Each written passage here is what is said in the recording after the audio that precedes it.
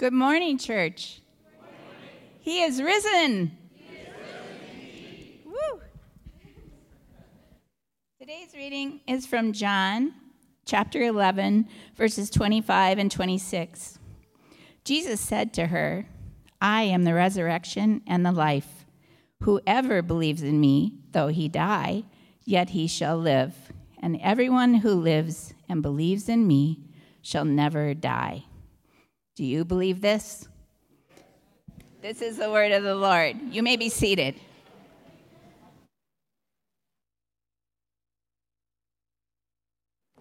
Thank you, Susan. Good morning. It's great to see you all here this morning. And I don't know what the over-under was on which service we'd have more people at. We're close, but I think the first service might have taken it. Our church is not as irresponsible as I thought. So, man, it's crazy. Or is fun, right, though? I mean, come on, showing up at this hour, we know who the fun people are. So my name is Dave. I'm the lead pastor here at Redemption Tucson, and it's great to have you here. As has been said, we're glad that you'd be here to worship with us and to be a part of this day together. By way of introduction, if you've never heard me preach before, I always want to make sure people know I have a stutter, and it kind of comes in and out as I go. So that's your heads up on that. And also, though, this morning, again, a couple things. One is I think the worship team, I think I've asked them this before, like, don't play that song right before I'm about to preach. I just get wrecked, and I'd like to blame all this emotion and mess on the allergies. But I can't. I mean, no one would be fooled. Also, though, this is our first time ever doing a second service, so who knows what's going to come out of my mouth. Thank God we already recorded one, right? So we're good on that front. So we'll just see what comes. So hopefully it'll be more fun that way. But, we're going to get into our time together in John chapter 11. So go ahead and turn with me in your Bibles if you have one there. If you don't have one with you or you don't own one at all, would you hold your hand up high and keep it up, and somebody will get you a copy of God's Word, okay? We want to make sure you have a Bible to follow along with and to know that this is God's Word. So some folks are going to be handing those out again. Hold your hand up high and keep it up. En español, si quiere la Biblia y no tiene, por favor, levante su mano y diga español. Y si no tiene ningún Biblia, eso es un regalo a usted. Y esta mañana estamos en Juan, capítulo 11.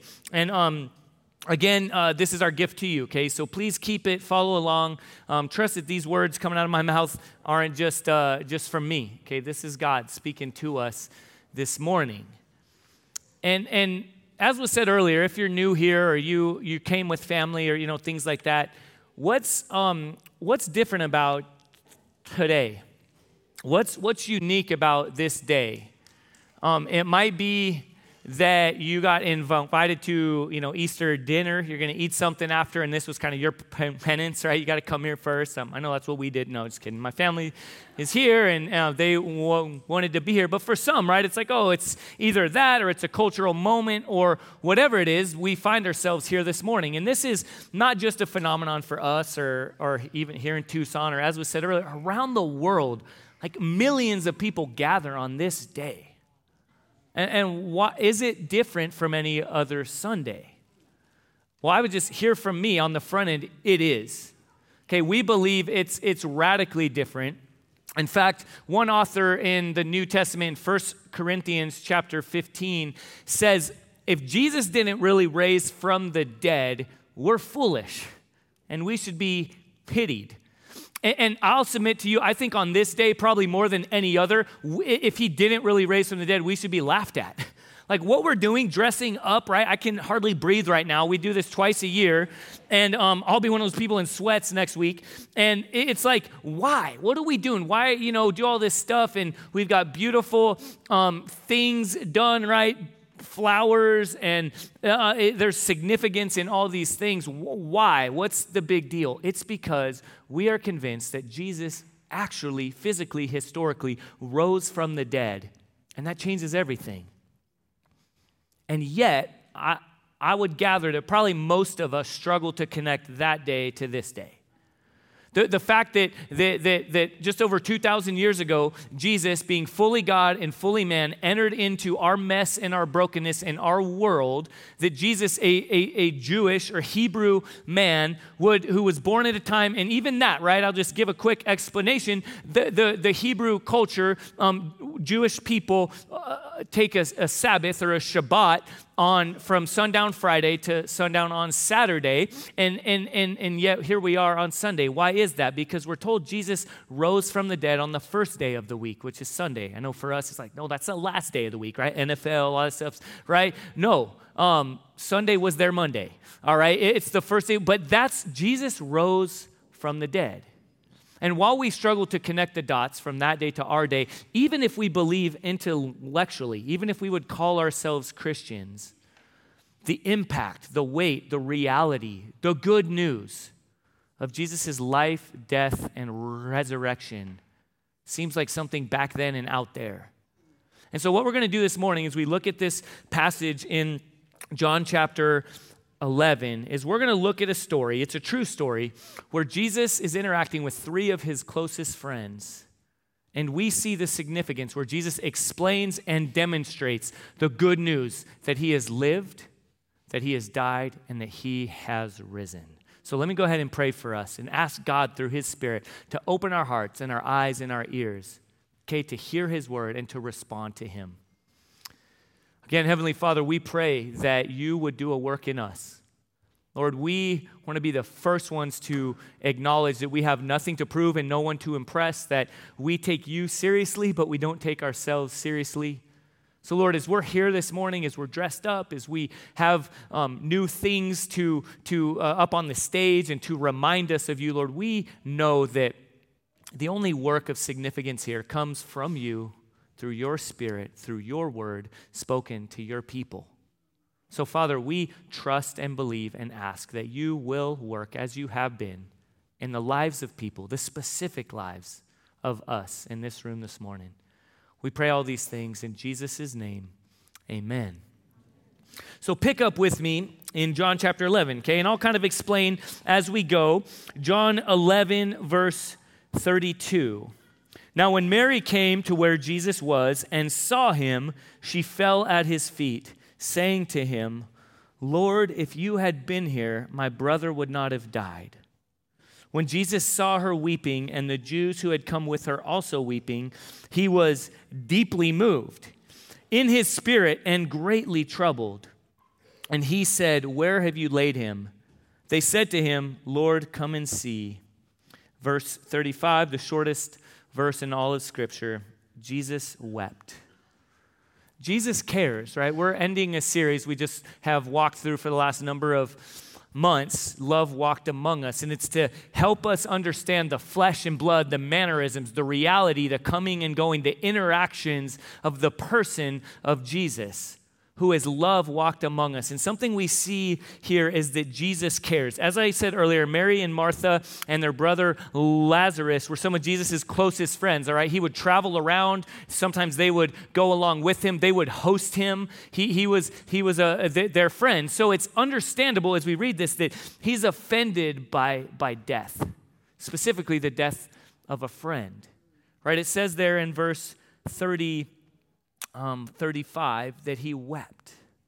Hopefully that helps us understand a little bit more of the humanity of Jesus. Again, that he grieves over death. And let me just point out here, he doesn't just excuse it away. He doesn't give a bunch of emotional, biblical platitudes. Perhaps you've heard this phrase like, here, take 2 of these verses and call me in the morning. Like, here, let me excuse and dismiss your pain, and I don't want to deal with it. Jesus doesn't do that. He cares, and he's present, and he interacts, and he grieves, and he weeps.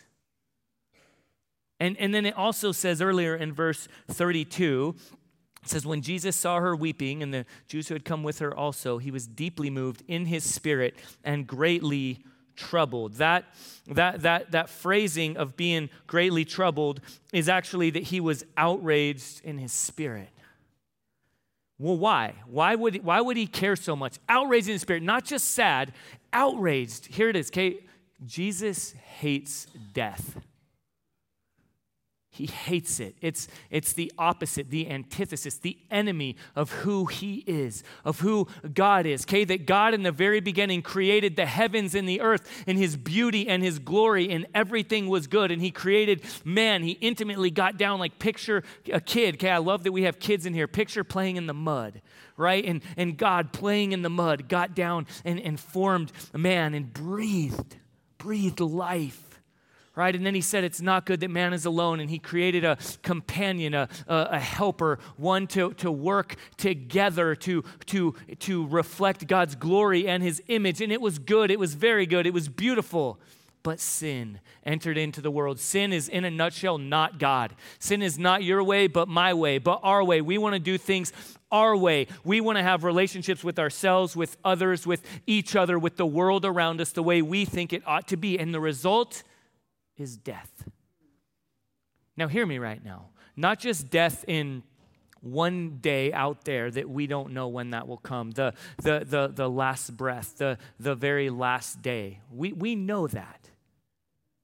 But the reality is what Jesus entered into is full of death then and all throughout. That final day is really, in a lot of ways, the culmination, the fruit, if you will, the final of something we've been living out and experiencing all throughout our lives, every day in our coming and going. Now, you might be saying, who brought this guy to the party, right? It's Easter, dude, like Debbie Downer right now. Why are you being like this? Why are you talking about this? Because again, Jesus enters into the reality of where we are. And that final day where we will stop breathing is again the final culmination of a reality of death, of loss of hopes, loss of relationship, loss of dreams, right? Divorce, brokenness, pain, suffering is real. And we've grown really accustomed to kind of stuffing it down, right? Like I've been trying to do all morning with my emotions, right? Don't mess with my emotions, right? We don't feel comfortable with this. We want to push it away and just kind of, again, in the church especially, give a couple of verses, pretend it's all good and easy and kind of move on. But Jesus doesn't do that because, hear me, he cares too much. He looks at you, he looks at your life, and he recognizes things are not the way they're supposed to be. Okay, again, we have kids in here. For many, even before they can articulate it, they experience the reality of this pain. Whatever it might be, being misunderstood, overlooked, bullied, broken relationships, broken friendships, moving away, whatever it might be. Right? Thinking you have to enter in and join in order to make it in school. Right? And then those of us who are older, I'm not going to call you out right now, you, right, or us. Someone just told me this morning, by the way, I'm a middle-aged man now, formally. So I'd never thought that. And she's like, no, you're middle-aged. Just embrace it. So that's cool. So I got that going for me this morning. But ours is just more pain, and we understand it more, whether we recognize it or can articulate it or not. We've just grown older, and so we've experienced more. But from the youngest to the oldest in this room, we understand death and its finality and its present reality. And here's what author Paul Miller says about death. Death is not a part of the beauty of life. It is part of the brokenness that love seeks to mend. Love seeks to mend. God is love. Jesus is Emmanuel, God with us. Jesus is the God-man. Jesus is love who walked among us. So as we look at this story and we see Jesus, we see that he cares, that he grieves. But hear me now, thankfully, he's not just sitting impotently far off, removed, cheering us on, right? Go, I hope it's okay. I'm crying for you and I'm cheering you on, but I'm here. No, Jesus cares and he acts. He enters in. So pick up with me more in the story here where we see Jesus grieving and weeping and acting. Verse 38. Then Jesus, deeply moved again, came to the tomb. It was a cave, and a stone lay against it. Jesus said, "Take away the stone." Hopefully, as we sing and we read and we've walked through this story, you see the imagery that this true story we're walking through right now is also a foreshadowing. Not only a foreshadowing, but is also a picture of what Jesus would do and the stone being rolled away and him raising from the dead. He said, take away the stone. Martha, the sister of the dead man, said to him, Lord, by this time there will be an odor, for he has been dead 4 days. Again, here, just let's point out a couple things. One is this, it's a real story. The reality of death in over 2,000 years ago, where there's no air conditioning in a climate very similar to ours here in Tucson, where someone has died 4 days later, it's probably going to be stanky. All right? And the reality of that is the author puts it in there. And yet, it's also a picture, again, of the reality of pain and suffering and death. We try to church it up. We try to dismiss it. We try to move on from it. But it's not the way it should be. There's an odor. And yet Jesus says, did I not tell you that if you believed, you would see the glory of God? So they took away the stone, and Jesus lifted up his eyes and said, Father, I thank you that you have heard me. I knew that you always hear me, but I said this on account of the people standing around, that they may believe that you send me. That's funny. All right, Jesus is praying to his Father. He's looking up. He's talking to his Father in heaven. And then he's like, I'm saying this not because I don't believe it or know it, but I want these people standing around. Now in this, it is kind of funny because they're like sitting there and it's like, oh, what? We just got called out in Jesus' prayer. But he's not doing it condescendingly or patronizingly. He recognizes, right, that we don't understand. That some of this stuff then and now is confusing. All right, if you were like me growing up and someone came up here and said, he is risen, boom, all right, I caught you snoozing. No, he is risen, and then we respond, he is risen indeed, right? I would hear them be like, whoa, where am I? Everyone's responding. People know this call and response. He's chants. What's going on here? Am I, right? You're like, what is this? How does everyone know this stuff? Even then, Jesus is understanding, listen, because of sin, we don't just get this stuff. And sometimes in church, we feel like we have to pretend or know all this stuff. Again, if you're new, if this is one of your first times here or ever around, that's okay. You don't have, some of this stuff's just straight up weird, and we need to even call it like that, all right, that we do here in church. And also, if you don't know the right, like, again, there's nothing to prove and no one to impress. And Jesus, you see, recognizing these people don't know. So I'm telling them, I love them. And then it says here in verse 43, when he had said these things, he cried out with a loud voice. Hear the authority in Jesus. He grieves, he's sad, he's weeping, he cares, and yet he is authoritative. He has all power. The power that said, let there be light, is now revealed in Jesus saying, Lazarus, come out. The man who had died came out. Jesus speaks and acts and things happen. Amen. Lazarus came out. His hands and feet were bound with linen strips and his face wrapped with a cloth. Jesus said to them, unbind him and let him go. That's also kind of funny, right? Lazarus comes hopping out.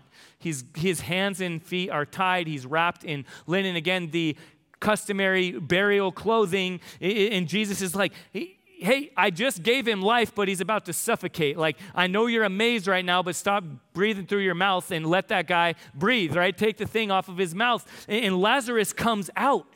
Jesus cares, he sees, he grieves, and he acts.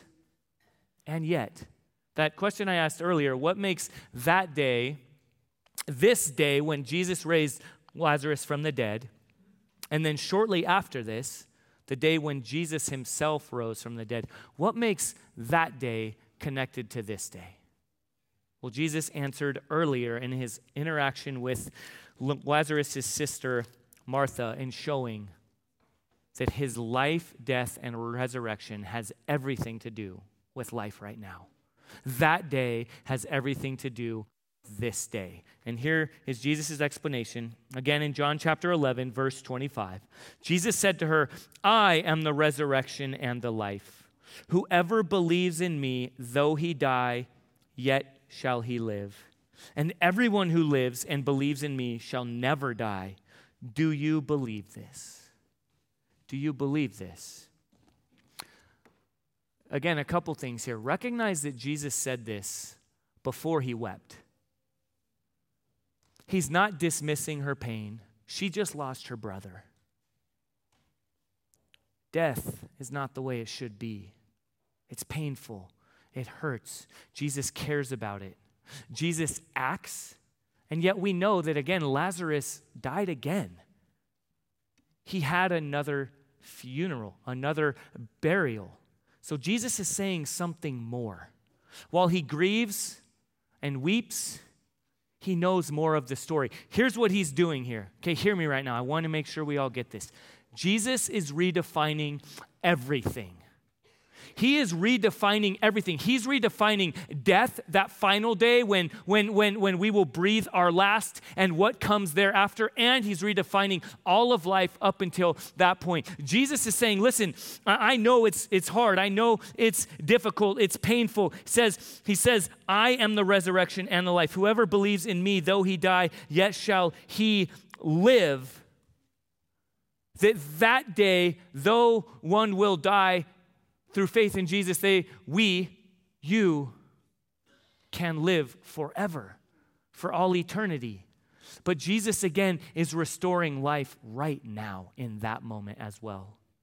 The pain, the suffering, the series of many deaths you've continued to walk through time and time and time again are now redefined. Hear me, look at me, please. Not dismissed, not excused away, not overshadowed, but now informed, reshaped, redefined by Jesus saying, listen, all that you walk through, I've walked through it too. And there is a foundation now firmly laid under the pain, under the suffering, under the grieving, under the weeping that will never go away. He said, you will live forever through faith in him. And Jesus asks this question, do you believe? I believe right now, Jesus is actually sitting on the throne. We're told this according to scriptures, that Jesus, though he died, raised from the dead, and he ascended to the right hand of God the Father. And from that place, he says, behold, I am making all things new. And he is calling people to himself. Do you hear his call on your life right now? If you've never put your faith in Jesus, you've never trusted in him before, let me say this, right? You might wonder, what does this look like? What do I have to do? Do I have to do the whole call and response chant? Do I have to do all these things? Do I have to fall under a particular political party or a particular culture? No. Simply, we're told in Romans chapter 10 that if you believe with your heart and confess with your mouth that Jesus is Lord and that God has raised him from the dead, you will be saved. Believe in your heart and confess with your mouth. I want to ask you today, will you respond to Jesus' call on your life? If you've never put your faith in him, what if today's the day that you find life amidst death? What if today's the day that you hear and respond to the call of Jesus, who died a brutal, shameful death to put death to an end, and then raised victoriously from the grave, not just so we could sing and rejoice as a whole church, but also for you to have life. And if that's the case, I want to encourage you and ask you, even we have connect cards that Jenny shared about earlier. Just simply put a note on there. Even if you have more questions, you're like, I had a couple questions, now I have more, whatever it might be, wherever you find yourself, write that down. We'd love to talk to you. As Corey will share in a few moments, there will be people in the back who would love to pray with you. Even if it's like it says in Scripture, I believe, but I want to believe more. I'm struggling, whatever it is. And then secondly, I also acknowledge that, again, many of us in here have believed intellectually, but our confessional faith, we struggle to connect to our practical, every real day life faith. That we walk through different versions of death throughout our lives, either grasping and searching for life where only death is found, or trying to avoid and grasp onto whatever we have, thinking, oh, if this is taken from me, I'll be devastated ultimately. Jesus has come to give you life. He's calling you. How will you respond? Jesus is asking, do you believe? Jesus is the one who, before he would die, was praying to his Father and said, if there's any other way, acknowledging, recognizing it's not all paths lead to the same. If there's any other way, Father, take this cup from me. I don't want to go to the cross, but not my will, but your will. Jesus is the one who said, I have come that they may have life and have it abundantly. Jesus is the one who hung on the cross and said, Father, forgive them, for they don't know what they're doing. Jesus is the one who hung victoriously on the cross in between two thieves, and he said to the one thief who believed in him, simply confessed with his mouth and believed in his heart that Jesus is Lord. And Jesus said, today you will be with me in paradise. Jesus is the one who hung on the cross and said, Father, into your hands I commit my spirit. Jesus is the one who hung on the cross. And when speaking about not only his own death, but death in general, it is finished. About Jesus, it was said, why are you looking for the living among the dead? Why are you looking for life where only death can be found? It is Jesus who said, I am the resurrection and the life. If anyone believes in me, though he dies, yet he will surely live forever. Do you believe? Do you believe? Let's respond together in prayer. Father, thank you for your wisdom and your goodness and your kindness. Lord, this story we're a part of, we're celebrating, we're remembering, is so much more complex. I confess it is crazy. It makes no sense. It's foolish unless you really rose from the dead. So now through your Spirit at work, we trust and pray that you will lead us to respond appropriately to your call for life. In Jesus' name, amen.